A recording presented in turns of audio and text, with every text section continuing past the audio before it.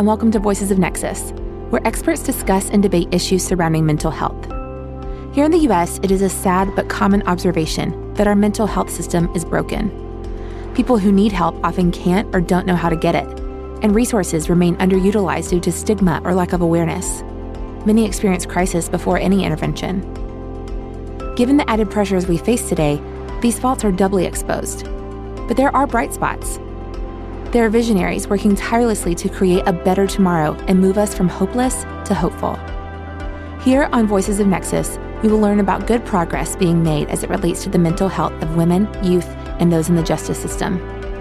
This podcast is part of the larger Nexus initiative, sponsored by Otsuka America Pharmaceutical, Inc. Please check us out at www.nexusmentalhealth.com. That's www.nexusmentalhealth.com. Or look us up on Facebook. Hello, my name is Eli Perez, and I'm Director of Patient Advocacy and Stakeholder Management at Otsuka America Pharmaceutical. Thank you for joining us today. Before we get started in discussions with our panelists, I want to take a minute or two to introduce Nexus. Nexus stands for Neuroscience Experts and Cross-Sector Unconventional Stakeholders. Our steering committee, to which Chuck, Carly, and Hannah here all belong, has collaborated with us at Otsuka to launch a new kind of mental health initiative, one that seeks to expand the universe of traditional mental health stakeholders beyond clinicians, patients, and advocacy groups. We all believe that there is a huge opportunity to engage other professionals in the mental health conversation and create new solutions. In our work, we have identified 3 areas of mental health to focus on: women, youth, and the justice system. Today, we have 3 fantastic guests with us on the line. We have Chuck Harmon, the Chief Development Officer for the National Alliance on Mental Illness, or NAMI, Carly Cater, the Director for the National Center for Youth Opportunity and Justice, and Hannah Zeller, the Program Manager for the Depression and Bipolar Support Alliance. Thank you all very much for joining me today. Before we get started with the discussion, I would like each individual just to take an opportunity to introduce themselves and to tell us a little bit about their organization. So why don't we get started with you, Chuck? Can you kick us off? Thanks, Eli. It's Chuck Harmon. I am the Chief Development Officer at NAMI, the National Alliance on Mental Illness. I've had a 27-and-a-half-year career at NAMI, and I actually started with our founders. NAMI is an organization that is the largest grassroots mental health organization in the United States. We have over 600 local affiliates, 48 state offices, and a national office. And we are engaged in advocacy, support, education, and research. Thank you very much for that, Chuck. Greatly appreciate having you join us. Let's turn the attention over to Carly. Carly, tell us a little about yourself and the Youth Center. Thanks, Eli. So my name is Carly Cater, and I am the Director of the National Center for Youth Opportunity and Justice. Educationally, my background is in public health, so my orientation is very much on looking for research-based or science-based solutions to global kind of public health problems, of which mental health is a public health problem. And at the National Center, we work to improve life opportunities for youth through systems and practice improvements, which basically means that we work with communities to translate research on what works into actual day-to-day practice. Thank you for that, Carly, and thank you for joining us today. And I'll turn over now to Hannah. Hannah, why don't you tell us a little bit about yourself and DBSA? Thank you for having me today, Eli. I am the Programs Manager at the Depression and Bipolar Support Alliance.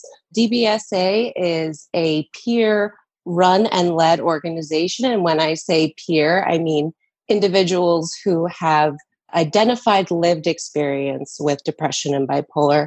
So that's the main work that we do. In my role, I am currently most focused on our Supporting Youth Mental Health Initiative, which is a 3-year initiative to bring more resources to young people who are experiencing mental health concerns. You know, as we look at the landscape and see the staggering statistics around youth mental health, we thought it was really important to focus on that. So I'm glad I can do that in my role. We appreciate the work that you're doing and appreciate you joining us here today. So let's just stay with you, Hannah. and jump into the discussion. My first question for you is, and you've told us a little bit about your role at DBSA, just wondering if you can expand on that a little bit in terms of what you're seeing as unmet needs in the youth space. And tell us also, how has a platform for collaboration like Nexus been beneficial to the work that you're doing? Yeah. So as I was saying, we started our Supporting Youth Mental Health initiative this year, and we're seeing a need in youth mental health that I would guess is pretty unprecedented just in terms of the rates of reporting. So it's our organization's obligation to meet those folks where they're at. And that starts with addressing the needs of children through teenhood, through that transition in young adults. So we're very excited about some upcoming initiatives. We're creating a teen wellness wheel to be able to be used by teens. And we're also creating a DBSA mood crew, which are going to be characters that will help children kind of do that emotion identification and regulation piece. It can't be overstated the importance of mental health organizations coming together to ideate around these solutions that we need in the space. That's great. Thank you so much, Hannah. I want to turn the attention over to Carly now. The National Center for Youth Opportunity and Justice is not a traditional mental health advocacy organization in the same ways as MHA and DBSA are. Let me ask you, what draws you to a collaborative where you can work alongside organizations such as these? And tell us a little bit about the unique insights that you bring to the table through your organization. I think there are so many factors that contribute to mental health and well-being across the lifespan, and particularly among adolescents and young people. And the complexities of all of the, individual and group experiences of mental health conditions really requires a complex solution. There's no one size fits all. And to get to the point where we're really addressing mental health, we're reducing inequities, we're creating access to appropriate and effective services and support, we need to think about this as a puzzle where every puzzle piece has the same value. Every puzzle piece has to be there, or at least that's the way I think about it. And the only time you're really going to create a solution or get to the end is when every voice is at the table and every voice is valued in the same way. And that's when we identify the solution in that moment within this shared space of supporting mental health. And Nexus has created that space and facilitated discussions across groups that aren't always in the same room or having the same conversations. And I think that's incredibly exciting and a great opportunity. So that's why we were so incredibly excited to be at the table and to be able to participate and have conversations with all of the different voices that are participating in Nexus. What we particularly bring from the center in terms of unique insights is the translation of a lot of these conversations, the translation of research into actual policy change and day-to-day practice change within a lot of the youth-serving systems like schools and juvenile justice and all of those systems within a community that should be working together to address youth mental health. Thank you for that, Carly. Greatly appreciate your contributions to Nexus. And I think you're absolutely right in terms of the need to have these diverse voices at the table. And as you know, that's one of the key areas of focus for Nexus, is having those diverse voices share their experiences. And that's a great segue over to Chuck and a question I wanted to pose to him, or to you, Chuck. In our discussions with you specifically around Nexus, one thing that you have talked about a lot is the importance of lived experience in advocacy. So can you just talk to our listeners about what you mean by that and how it applies to your work at NAMI, and how should it shape our work at Nexus? I think the lived experience, it's authentic, it's sincere, it's powerful, and occasionally it's very raw. And at NAMI, we have used the lived experience really in everything we do. It's become our brand, whether it's a media interview by somebody living with schizophrenia, an advocacy position that we take that's based on lived experience, or even our education programs that are taught by people either living with the illness or living with an individual with an illness. And one of the things that we did in our education programs was we looked at a body of research called the contact theory. And we found that the credibility of the message was greatly enhanced when it was delivered by people who were living with an illness or living with someone with the illness. So it really helped shape our external education programs. I did some advisory boards in Europe, and they used the term experts by experience. And that really resonated with me, that I think folks who have the lived experience, they have more than just a life event. They really have become experts in knowledge and learning and experts in understanding systems of care. And in terms of Nexus, I think that basically the forming of Nexus and the way that it was developed used this model, because what you did was you brought folks in who have lived experience to guide and create this organization.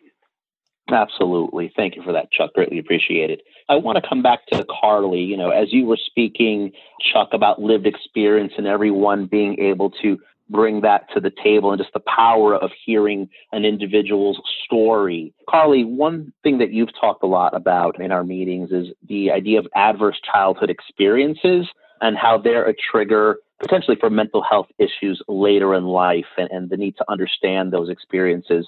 As you look at youth mental health, what do you think are the most pressing unmet needs, and how can a diverse community come together to support youth? Yeah, there's such a significant body of literature and research that describes how traumatic experiences in childhood affect or can affect physical health and mental health outcomes later on in life. There's also a lot of research on barriers to accessing services and disparities in accessing services. And so I think one of the greatest needs at this point is around how do we do a better job of listening. As Chuck was talking about the value of lived experience, I think that's such a critical piece in all of this discussion. Listening to youth so that we can identify what their needs are. And Hannah had referenced earlier how the need is just continuing to grow. So are we listening so that we can identify what young people need, and then making sure that they can access those services and supports that are effective and that are most appropriate for addressing what they need. So bringing together, diverse perspectives and really working together to identify what different groups of young people, based on what they are experiencing and what is affecting them, and potentially creating what would later on be called a traumatic experience. How do we look at those different needs and create different pathways into appropriate and effective services, and moving beyond the more traditional mental health service system into, again, this is a term that Chuck, you used, creating systems of care, or creating systems that really support our young people and meet them where they are. I think that's an incredible need at this point. Absolutely. I want to come back to Chuck. So Carly just spoke to the idea, right, of taking different needs into account. In addition to different groups of youth who have been through different experiences, we can also see different needs at different levels within the United States, such as at the local level versus national level needs. We're seeing this play out in the pandemic, where obviously at a federal level, we're looking for certain types of supports, but also at the very local level, looking for different types of supports. Chuck, with regards to NAMI being a very notable and influential voice at the national level, but also recognizing that there are many local chapters supporting the work of NAMI, just trying to get your insights in terms of how NAMI looks at solutions at a local versus a national level. When do you think about rolling out solutions at a local level versus national? How do you make those determinations? I really think the term is synergy. How do we work together? How do we have the best outcome? And I'll give you some examples. I think in the area of support and education, when you think about somebody who is trying to access care or treatment, they want to know two things. They want to know the broader issues of disease awareness, and they want to know very specifically what resources are available in my community. So an example of that would be our national helpline, where callers call in from anywhere in the United States and are triaged and then can get local resources in their community that might go back to one of our 600 local affiliates.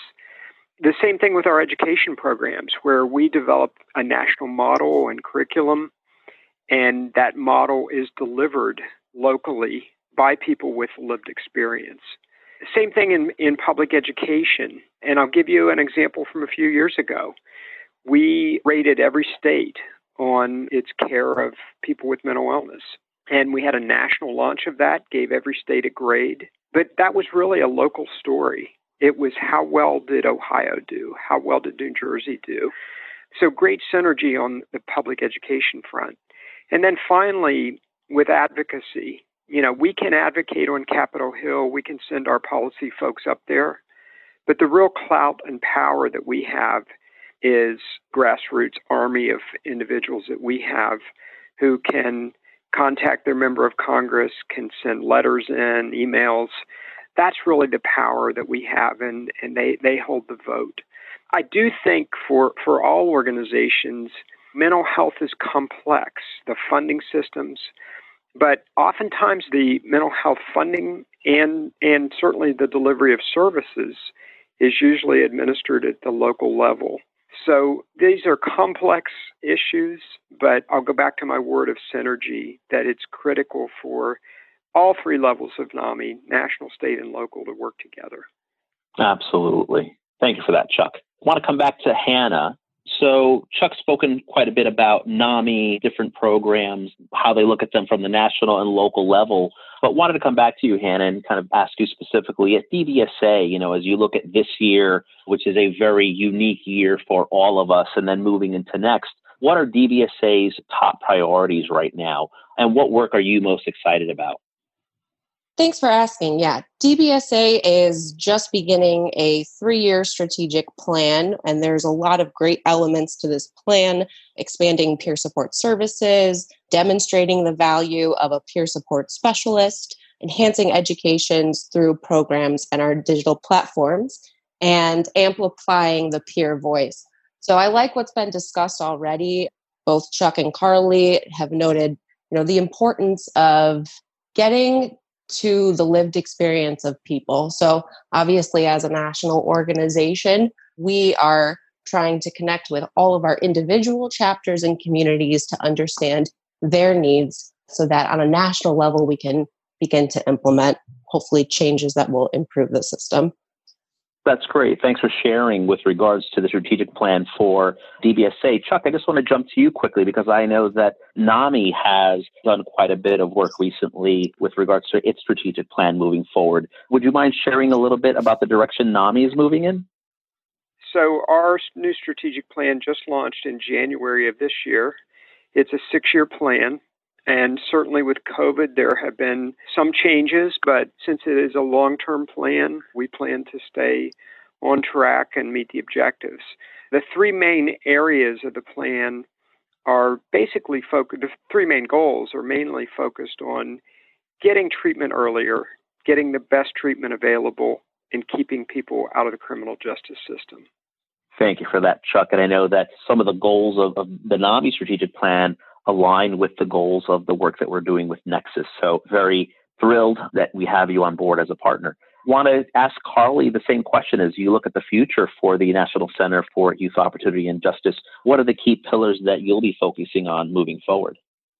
So to echo a word that was used earlier, synergy, I think there's incredible synergy between what Chuck just described and the work that we are, or the direction that we are taking, which is certainly to think about and support communities and youth with being able to access services before they come into contact with the justice system, for example, or before there's a school discipline hearing like suspension or expulsion, so that kids can stay in the community and at home and receive whatever services and supports that they need.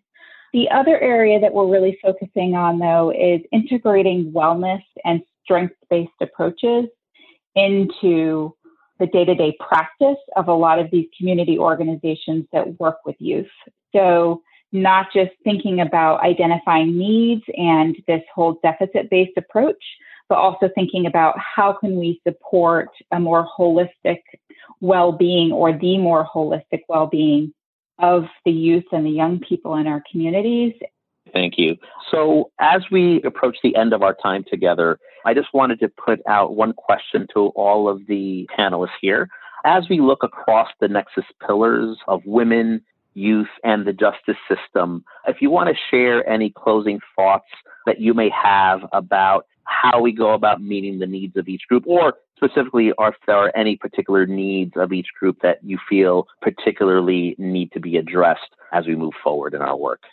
Well, I'm glad that Nexus has identified these three different populations, because I think that there's more intersection between the three populations than we might realize. As we begin to ideate around solutions for youth mental health, thinking about women's mental health is very important, because women are obviously widely still the primary caretakers for children.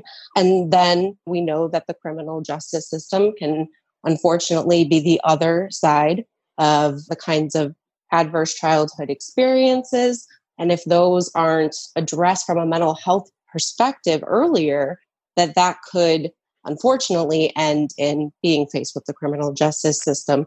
So I think it's so valuable to be able to have a group like this, because I think as we're discerning what solutions are going to work for each population, we will have insight into how to help other groups as well. I think that's some fantastic insight that you just shared, Hannah, with regards to the intersections between these pillars. So thank you very much for that. Chuck, Carly, any additional thoughts before we wrap up? Well, I would just add two thoughts on your question. One is, I think stigma is an issue that transcends all three populations, all three areas. And we certainly have to continue to fight stigma and find ways to educate. The second thing is that I just think the timing of the launch of Nexus is fortuitous, and that we are at a point in time right now in our society that is very interesting. I think there has been greater awareness of mental health, even pre-COVID. With COVID, there's greater empathy for people living with mental illness. I think mental health and mental illness are now a lot more relatable. And finally, I think the use of new technology for the treatment of mental illness and mental health conditions is going to open up an incredible amount of access for people who originally did not have it. So it's a really interesting time.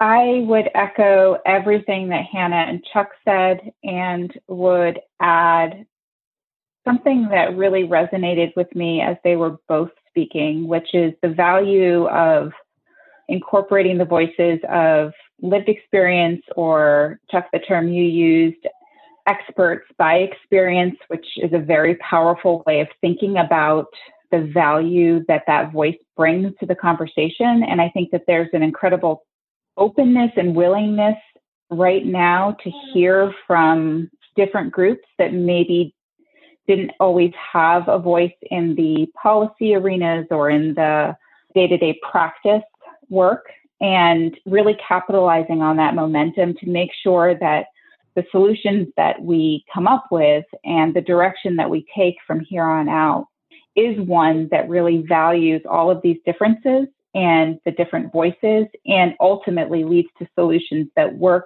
for everyone, not just this one-size-fits-all approach to mental health.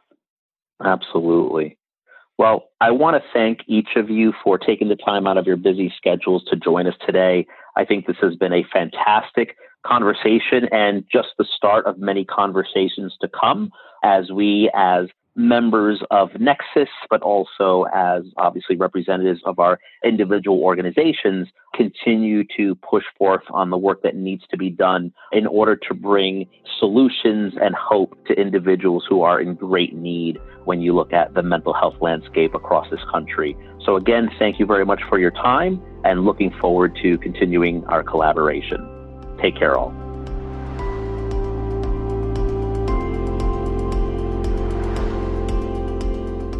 Thanks for listening to Voices of Nexus. Don't forget to check us out at www.nexusmentalhealth.com. That's www.nexusmentalhealth.com, or look us up on Facebook.